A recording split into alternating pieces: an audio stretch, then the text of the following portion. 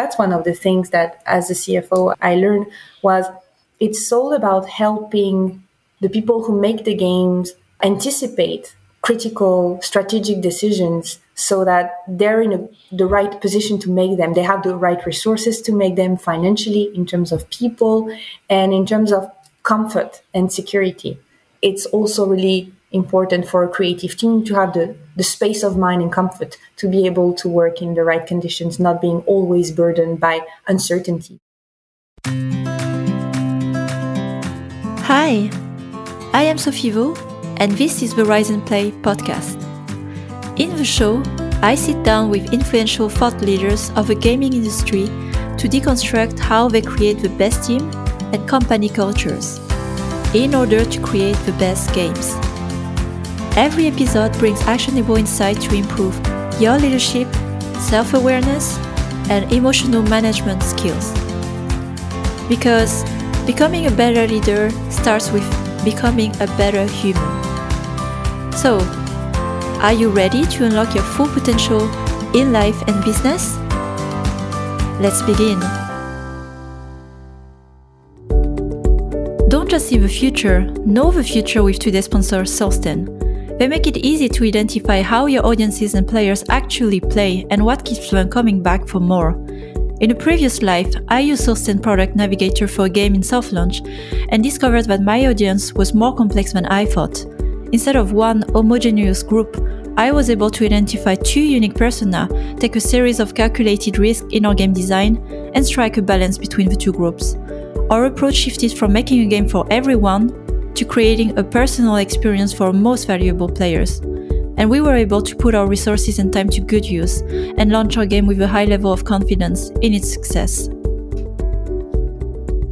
Visit go.solsten.io/riseandplay, that's SOLSTEN, for a demo and receive 30% off your first Solsten engagement crafted to your studio's needs. Learn why EA, Supercell, Wooga, and more use Solsten to create the best human-centric gaming experiences possible. Hi everyone! Excited to be back on the podcast after a summer break, and today I'm super excited to have with me Marina Barthélémy. Today we will talk about topics that have been a lot on my mind over the past, I would say, year, and looking more into investment, management of companies, funding, and as well process of acquisition and PMI. I have an exciting guest today, Marina, who has been on the game development side, but also on financing side, and also now going for a fund. So Marina started her career in investment banking for 2 years, and knowing that this was temporary and a means to an end, but she then later joined a development studio in 2014 called Amplitude Studios to support the team making strategy game in a transversal CFO and head of HR role. And after growing the team and the project's ambition, in 2016, the company was bought by Sega. And in 2018, after the PMI, it was time for a new chapter. And she joined an investment company in order to learn early stage investment and be able to support more studios than one at a time in the future. So last year, she took the leap and decided to launch with her business partner, Arthur, the gaming investment fund she wishes had existed back at Amplitude. And she is now the co-founder and managing partner at Pix Capital, a gaming VC fund focusing on early stage development on all gaming segments, content, technology, and platforms. So, hi Marina, very thrilled to have you on the podcast. How are you today? Hi Sophie, really happy to be here and to talk with you. A number of very exciting topics I feel we can cover today, and looking forward to it. Mm-hmm. Yeah, and for the context, we connected with Marina through also several contacts in games, and it's really interesting, like through serendipity, sometimes you get to connect with the people who are aligned with the topics you are interested in. And for me, I'm always excited to meet, first of all, other female peers in the industry and executive, and you have had the background again, like in really management of company and finance, and now also going on the funding side. And we, for the listeners who have followed some episodes previously, there are not so many funds, first of all, funded by women, and not so many women either on the investment side or VC side. So I'm very excited to see more of them, including you, either creating their fund or joining as a LP. So as a start, you've been in different places in the industry, out of industry. And as you started your career in investment banking, I'm really curious, how did that lead you to games? Because I wouldn't have connected both, right? It's a very corporate world, banking, investment, and you could have been like, I don't know, in a consulting, firm and so on, but you decided to go into games. So please share with us what happened here. Yeah, so for me, I guess it started like it starts for pretty much anyone who gets into games at some point, is that it started with playing. And I've always played a lot in my childhood, played a lot with my brother, for example. And so to me, very early on, what intrigued me was how games are made. Because when I played as a child, it left me with a very distinct feeling that I did not understand how games like those that I played could be made. For example, I saw a movie or I read a book. I could understand in my mind and wrap my head around the process of how you make those, how you write a book or how you make a movie. That was understandable to me. But when I played a game, I had really no idea at all how these were made. And so to me, it was kind of the closest thing that I had to something magical that I really couldn't clearly grasp when I was a kid. And so it never left me. I had always that in my mind, this curiosity about how do you create a game? How does it come about? How do you create the team? And who works on that? And how does it get shipped and out into the world? So strangely enough, I never wanted to make games myself, but I always wanted to understand how they are created. And so that's what has driven me all along. So I always knew that I wanted to work in a studio, but I started in finance because, well, as you said earlier, it was a means to an end financially. And I will always be grateful for that experience because it taught me a lot of discipline. And it was extremely useful when I joined the studio afterwards to have had that experience. I mean, it was interesting because it is not the most financial thing you can do in finance. It's actually very generalist. You're not neck deep in numbers all day. It's a lot about understanding a certain process and the dynamics of that process, the dynamics of the growth of companies, of exit strategies. And I thought that was incredibly helpful for what happened afterwards when we sold Amplitude to Sega. It was always my dream to join a studio and to see the behind the scenes of game development. And so I always knew that I wanted to do that from day one. Mm-hmm. And something interesting you said about like the different nature of being a CFO or director of finance role in games compared to other industries or maybe more established companies. 2014 was 10 years ago. What would a CFO do? And I'm also curious to hear about what was the process that you were leading, of course, for the part you can share, to selling to Sega, because I'm really interested in that. Like, what is the CFO role in those conversations when selling the company? Was it opportunistic or was it, intentional? So in terms of my role at Amplitude, it came about really organically. When I joined the company, my role was kind of finance manager, but that meant a lot of things. And essentially it meant everything that was outside of the creation of the game and the marketing. So it encompassed resources management and finance, business planning, cash management as well, but also the legal and very importantly, the HR role as well. So that was kind of a vast area, and the priorities changed over time. But if I concentrate now on the CFO role and really the finance side of things, that was the urgency in the beginning. The urgency for the studio to trigger that recruitment and my coming on board was the need to have better visibility financially and to really make decisions before you need to make them. Mm-hmm. And that was actually one of the biggest learning of my time at Amplitude, is that, for example, we made the decision of selling the company before it became necessary. Because when you make the decision when it becomes something that you need to do, you're not really in a favorable position to make the right strategic choices. So we actually made the decision when it was probably the least intuitive moment to make it, meaning that Endless Legend had been released to a great success. It had sold a lot of copies. The company was financially doing amazingly well. We were developing the sequel to Endless Space. I mean, it was the best time in terms of growth, in terms of recruiting all the talents we needed for the team, in terms of growing the project's ambitions as well. And yet at that time, we decided, okay, now is the time potentially to sell. And history afterwards was on our side, because when the sequel to Endless Space didn't do so well as Endless Legend, we thought, okay, that was the right decision to make. And so that's one of the things that as a CFO I learned was it's all about helping the people who make the games anticipate critical strategic decisions so that they're in the right position to make them. They have the right resources to make them financially, in terms of people, and in terms of comfort and security.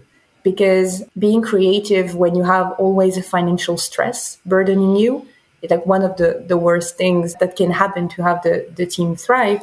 And it can be also a great motivator in terms of having strict constraints within which you have to work. So I think that financial pressure of delivering the games can be really something that triggers being very efficient and getting the best out in terms of priority in a short time frame.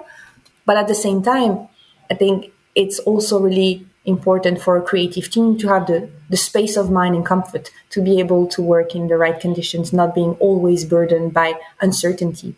In terms of the visibility for the company, saying we're here to stay, we're not staking everything on the next game that is released each time, and we're not staking the fate of the company on that release. And also, in terms of the HR resources, providing visibility in terms of career development and in terms of what are the opportunities that we can give you to grow in that company, despite the size of the team not being a 500 people team, but being at the time a more 30, 40, then we doubled in size, but still being a relatively modest size company. And how can we still provide you with that trajectory and that visibility at every level? Oh, very, very nice. And it sounded to me like with the scope of your responsibility, although your official title was CFO, it was covering responsibility of the COO. But, titles in a smaller company is just a title. And then actually what you actually do is much more sometimes. But I really appreciated a description of your role as a CFO. I think it's the first time I hear it in a non-financial way, like talking about, balance sheet and P&L and whatever responsibility. And you are talking about it in terms of vision. What is the outcome expected and the impact on the company? And it really stayed with me, like that sentence you said about making the decision before you have to make the decision. And I wanted to come back to that point, especially when it comes to selling. Because especially in the environment these days where we see some companies that received funding a few years ago, where everything seemed all right, maybe there was not that much scrutiny in where your company is going, the due diligence on the financial part of the company. And now it's like some companies are in not a position of favor to sell. And how did that process go? Because how does the company can think strategically? You come as a new role as well, even sharing those kind of ideas, like let's get ready to sell when no one has thought about it. How do those conversations start, and how does it serve in the long term the company, right? Because selling could be a success. Sometimes it's a desperate move. Sometimes, how strategically was it the right move, or to be prepared for this based on where Amplitude was? I guess it all starts with the mindset of the founders. For example, I couldn't have come on board and say, hey guys, now is the right time to sell. How about it? If they were not in that mindset themselves from the beginning, knowing that in order to secure the studio to be here for the next 20, 30 plus years, at some point an exit is going to have to happen. And it could be great for the company to be absorbed by a bigger, stable player. There's nothing I could have said as a newcomer to impulse that process, because what legitimacy do you have coming in and saying this kind of thing? And actually, the idea did not come from me at the time.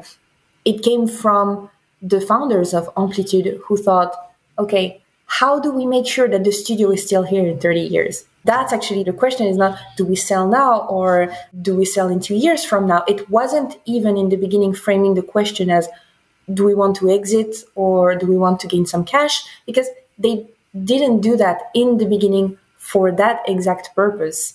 although they were sensitive to the fact that potentially they won't remain independent forever, it came pretty early on in the life cycle of the company, probably earlier than anyone would have thought. But it's because the first question was, okay, we've made 2 successes.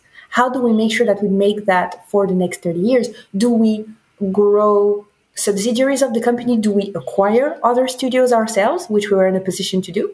And do we grow that way?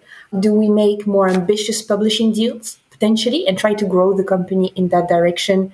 Or do we potentially get absorbed by a bigger player, but who shares the same DNA as us? What was great in taking that decision at the time was that financially, we were completely secure. Mm-hmm. We were self-funded. We didn't need to do a fundraising, and we certainly didn't need to do an exit. So since we weren't pressed by cash consideration, the way we thought about it was we're not in a rush. So we have the time to choose who could be the right partner. And so that gave us the time, and it took a year to figure out who really shared our values and will take the studio to the next level, and we don't really have to compromise.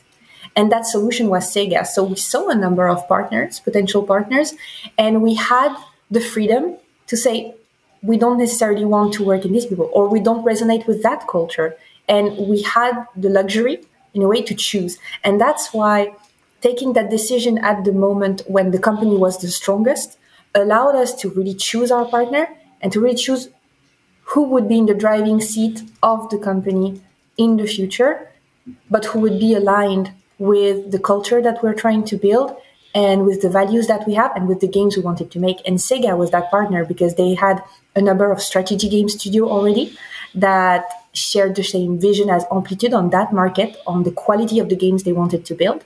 So they were kind of a strategy games family of studio where we could exchange best practices, and all the people we met were incredibly inspiring.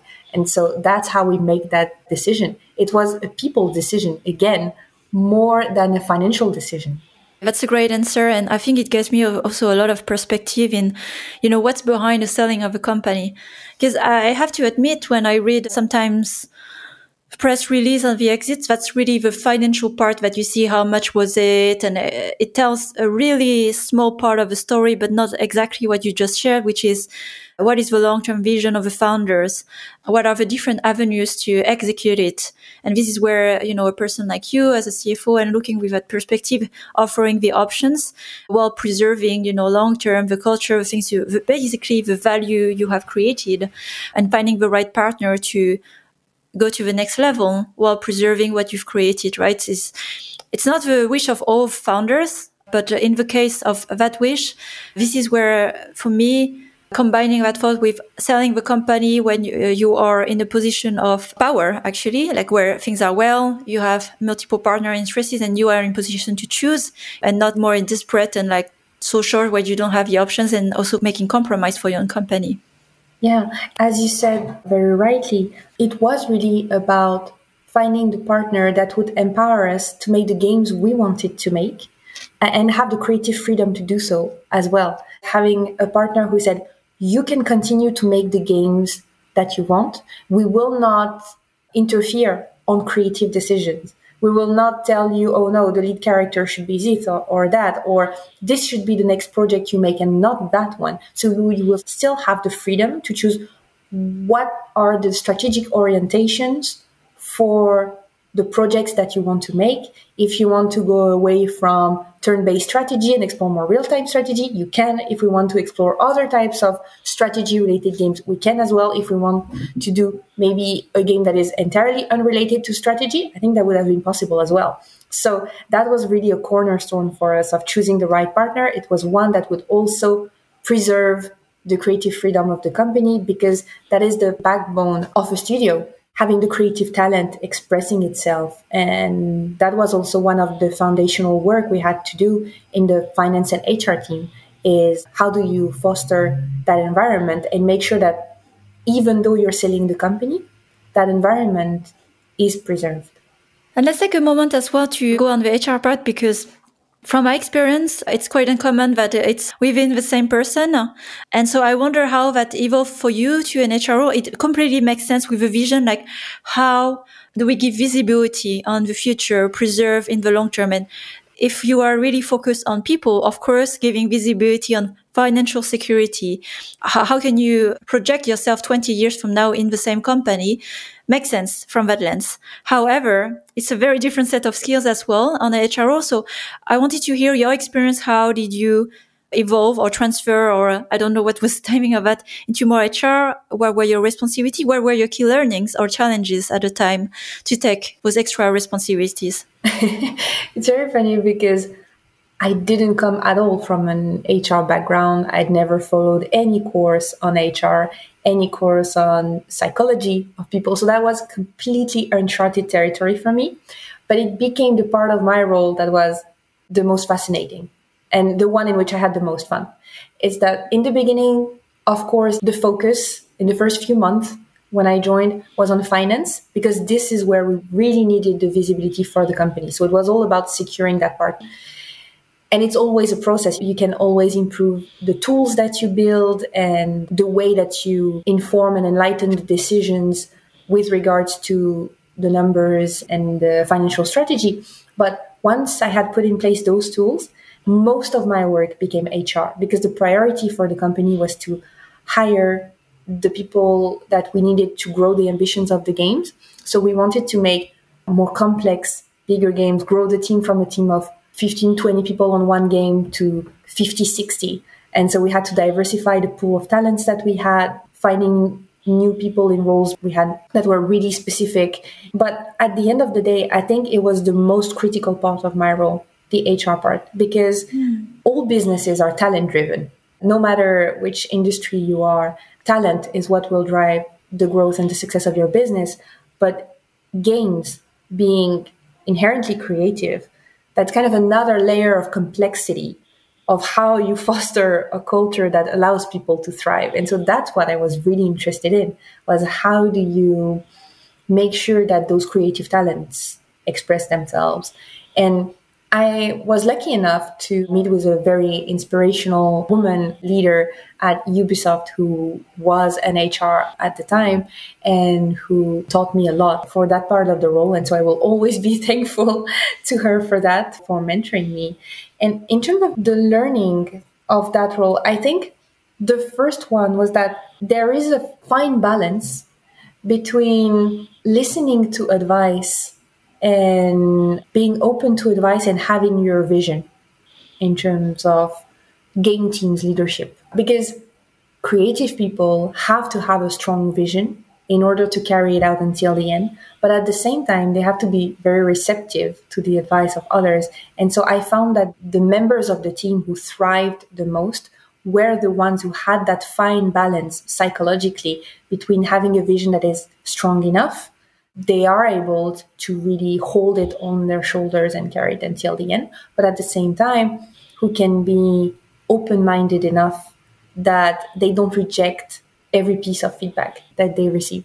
And so I think that was one of the first things. And then one of the first things that we looked in the people we hired, we tried to test that balance in people and how they would react when they were put in different situations where we could evaluate how they position themselves psychologically for that trait.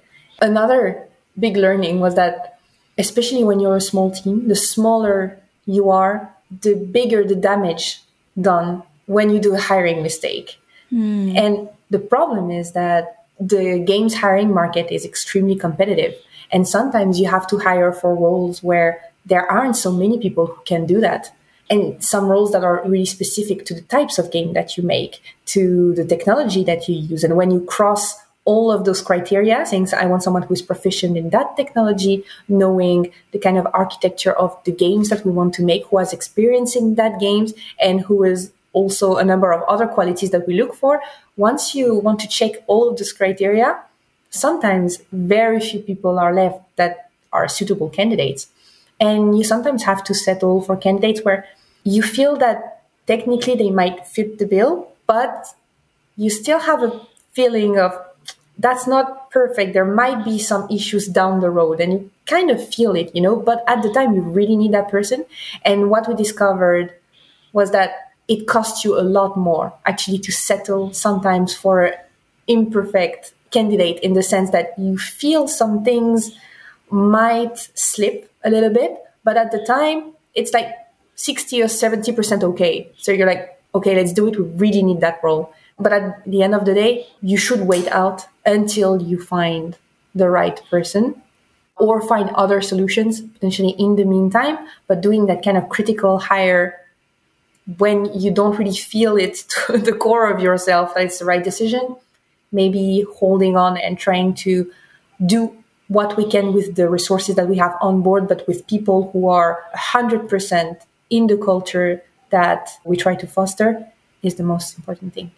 Another learning, something that surprised me in that HR role was how psychological it can all get, in the sense that you really have to understand people's motivations deeply. It's all about understanding people's motives. And sometimes understanding that there is a gap between what people tell you and what they actually want. And so you have to listen really closely and really well to really understand what drives people, because there is a unique set of motivations from person to person. As you dig deeper and you listen very carefully, you understand that maybe some people tell you, I want to have more people in my team. I want to manage people. But potentially they don't have really the skill set to be an amazing manager.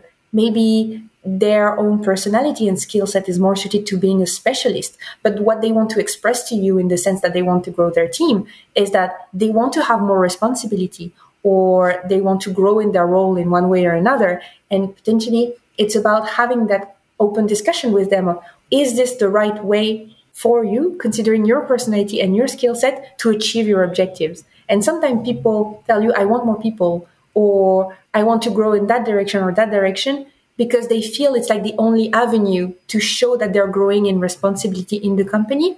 And it's your role as an HR to show people how many options they actually have and how many ways you can show them that they are valued and that they don't have to fit a role that they feel is the necessary path, even though sometimes it might not be for them. Not everyone is suited to be a manager and having to mentoring other people. And some people are really suited to be an expert in their field and maybe having a little bit less people to manage. And some people are really suited for making others grow and are maybe technically a little bit less proficient.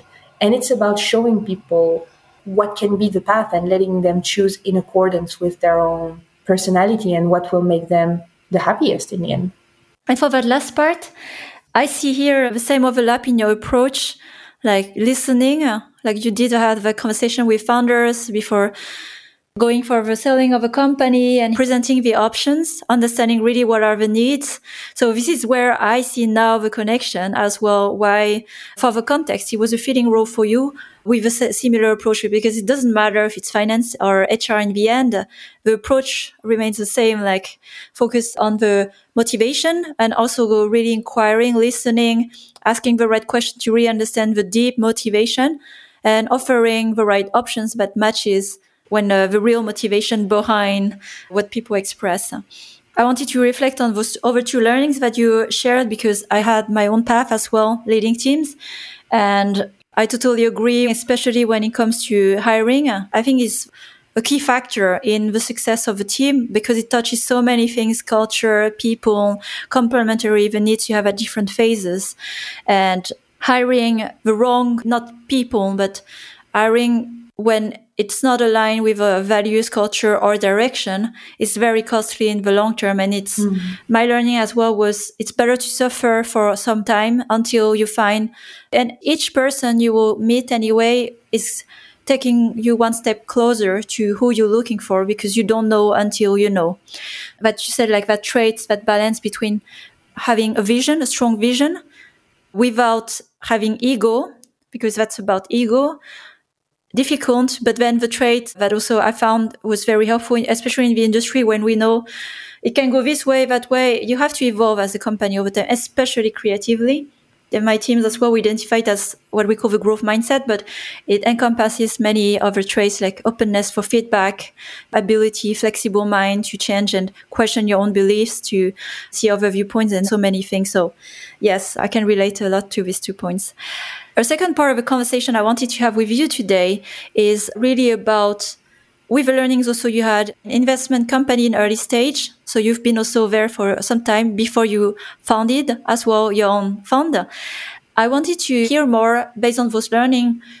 What are the observations you've had on the market, the gaming? I'm sure you have had some understanding, the things that you saw really work for you, that I'm sure are part of the core ethos of the fund you have created today, and maybe the gaps you see as well in the market that maybe others can think about, because I'm pretty sure there are needs as well in funding and ways of funding in the space.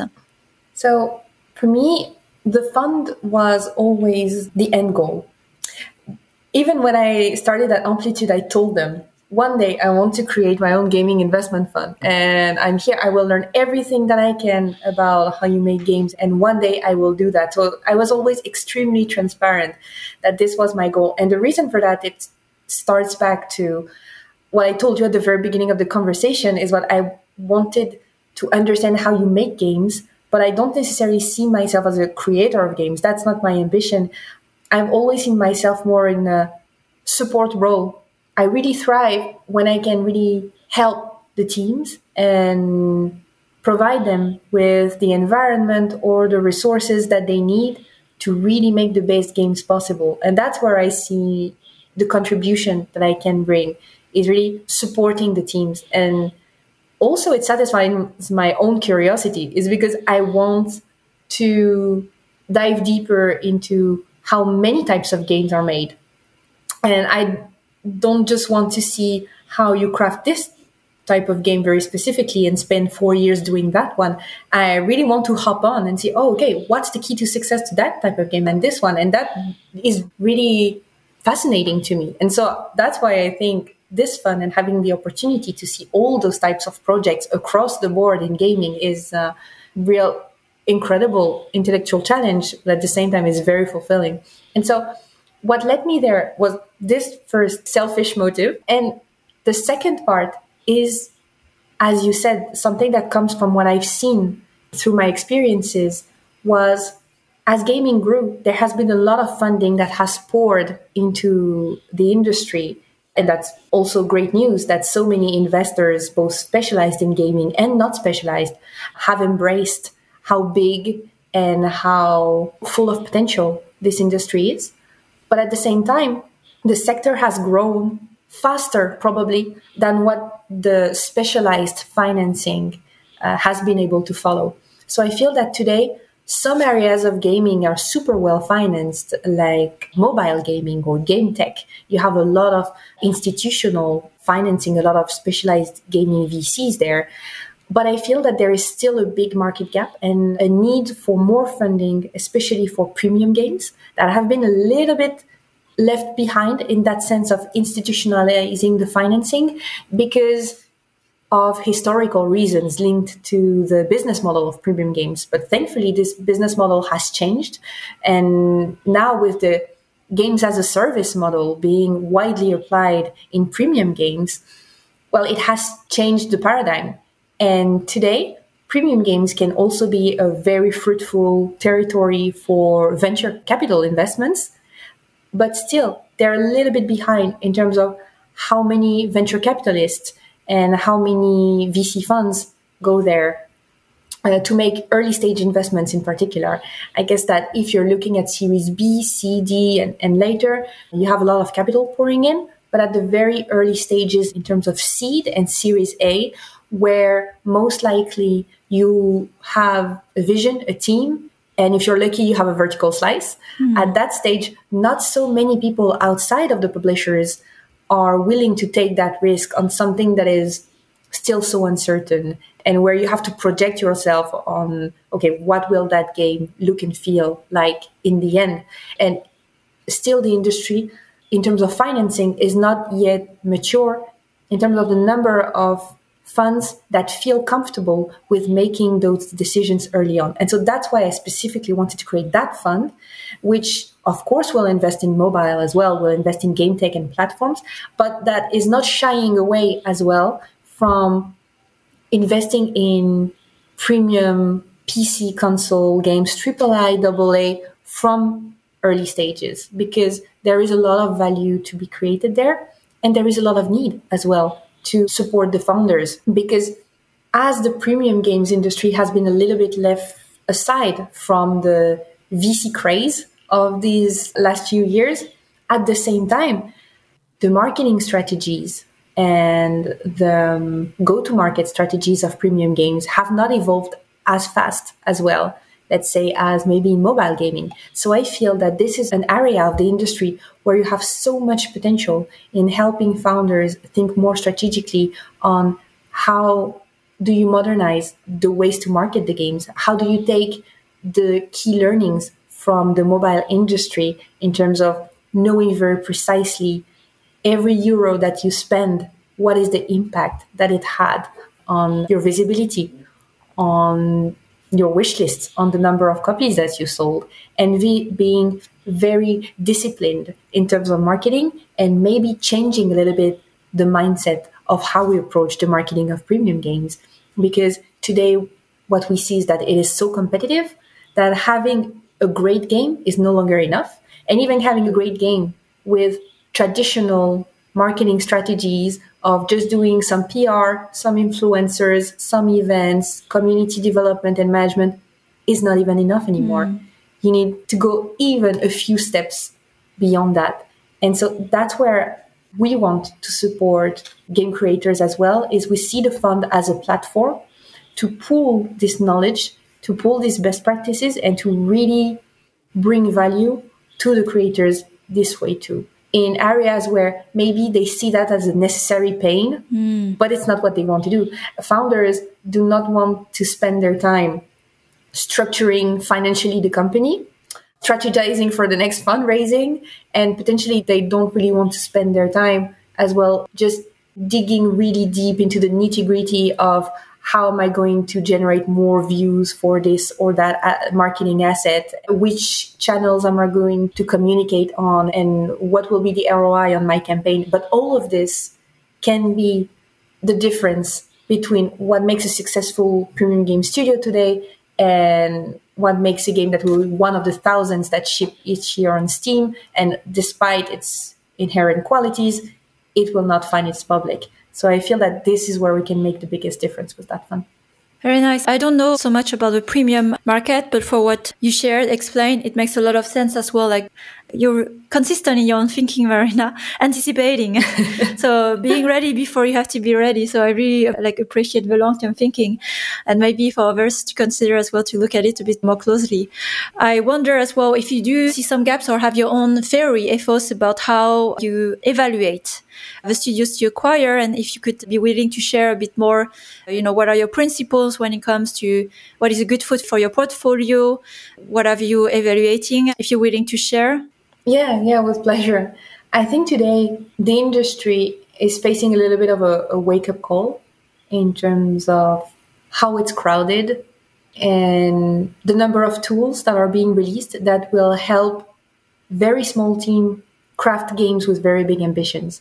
So I think we will see so many more small studios emerge, and there will be a lot of noise, and it's only going to grow because so many people will be empowered to make great games. So I think that what we discussed just a little bit earlier with the importance of really thinking very strategically about the marketing of premium games is only going to intensify. And so as a fund, we will receive, I think, even more and more promising projects in the future, and projects that look promising, actually.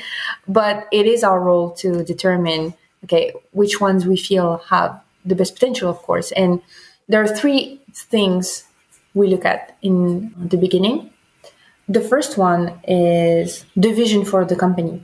So we are a VC fund. We're not a publisher or even a project-based fund. So we are very interested in where you want to bring the company in the future. It's not a 2-year plan or a 4-year plan. It's really even longer term than that. And especially because there is a big difference between content and game technology and platforms. You can potentially build a unicorn in game technology in 2-3 years.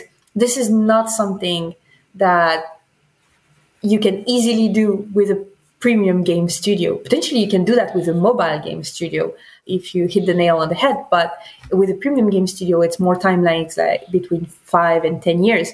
So we're always interested in long-term vision and where you want to bring the company and how the first game that you are making, because generally we're investing at the first game stage, reflects that long-term vision and reflects where you want to go in the future, or how is that a foundational block that will allow you to achieve that vision. So that's the first thing.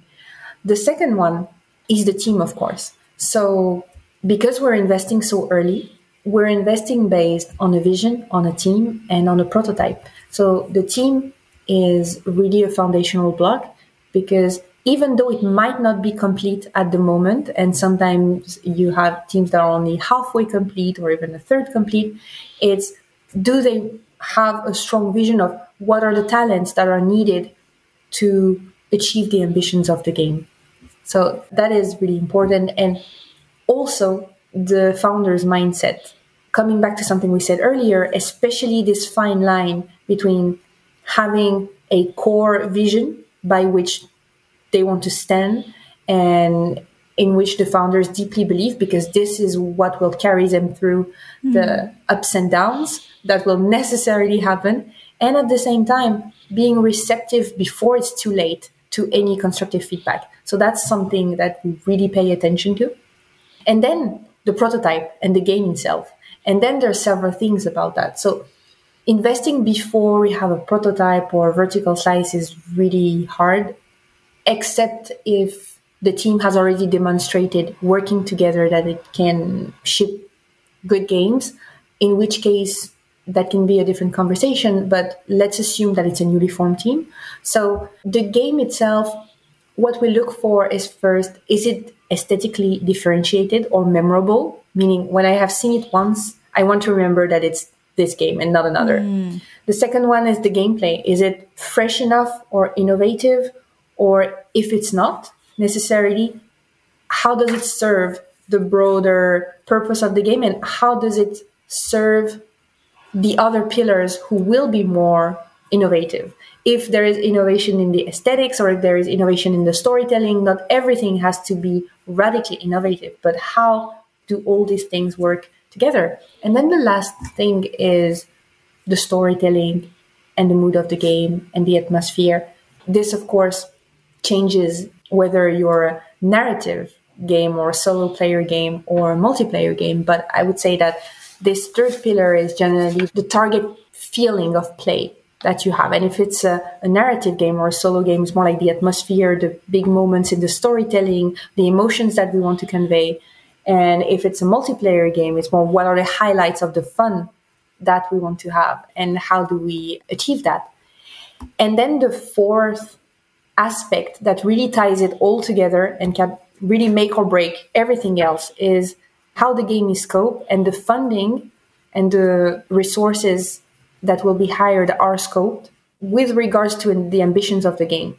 Because one of the most common sources of studio failures that I've seen was that either the project was most likely too ambitious for the funding that was available, the time, and the capacity for hiring the right people for that project. So if you are doing a very ambitious multiplayer game, do you really have the resources to hire the technical people who will be very critical to supporting that architecture and all the technical challenge that come with it? Do you have the capacity to attract them? Do you have the funding required to bring that about? And so I think that having ambitions that are really well matched with the resources that you have is really a critical asset, because there is nothing worse than just running out of time and out of money when you have not demonstrated anything. And so this is a very strategic reflection that I think has to be anticipated a lot, months before, even years before, sometimes, in order to be here in the long run. And the scoping is something that we really look at very precisely. Mm-hmm. Well, thanks a lot for sharing those pillars of focus and diligence, I would say, to evaluate studio, because it's probably much harder if you don't understand how games are made to really understand really to that level of lens, I would say, like close, zoom in to really understand what the studio is saying is offering, is really offering. We discussed this as well offline, like how you were leading those conversations with the founders and so on. But that could be for another episode. So as we're wrapping up the conversation today, it's just the beginning of your exciting venture and fund. And I'm really looking forward to seeing how it goes, even like helping in some way. Where are you now with the fund? And is there something beside this episode today that we can do to help? Thank you. Well, today with the fund, we are starting to make our first investments. So we're incredibly happy about that. Thank you. We're incredibly happy about that. We're starting this summer.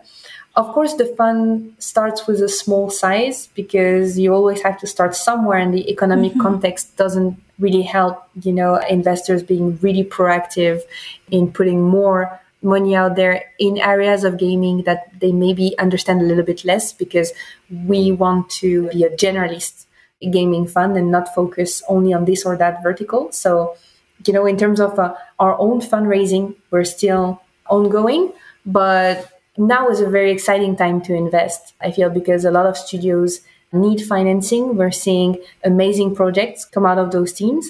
And so really happy to be able to start this. And as we hopefully demonstrate that we can find some very promising studios, that we will grow as well. And the goal is not just to focus on early stage, but at the end to be a platform for a lot of financing needs of the industry, but even at different levels of maturity or maybe different types of instruments. So that's only the beginning for us of an entrepreneurial journey that hopefully would last decades. That's what we want to do, because for Arthur and I, it's a dream come true. So we really want to do that in the long run. I can feel the passion. And again, I'm really impressed and inspired by the long-term thinking, where you said from the early days, you were already thinking about that moment. And with this focus and a lot of consistency, I can see like the path in all the decisions you've made previously. So really thinking long term. So I have confidence from where you have approached even your previous roles. What you're building is definitely for the long term. So I wish you the best of luck. And like I said, I'll be around to help in some way, whether through Rise and Play or myself, to help this fund thrive. Thank you. If you have, any promising studios, interesting games, please send them our way. We'll be really happy to get in touch with the team and meet talented people. Thank you so much, Sophie. Thanks a lot, Marina, for the conversation. And I'll see you around and offline. Take care. Thank you. Thanks for listening to this latest episode of the Rise and Play podcast. I am trying to grow a community of conscious leaders across the industry and beyond. So if you want to join this movement, please share the podcast with other conscious leaders, because we have so much more we can learn from each other. Also, please don't forget to follow the show so you don't miss out on future content. Every episode is packed with actionable insights that will help you improve your leadership skills now. And if you are interested in learning more on the topics that we discussed today, you can find more insights on riseandplay.io, and there you will also find my free masterclass on conscious leadership. So, have a great week, and until the next time,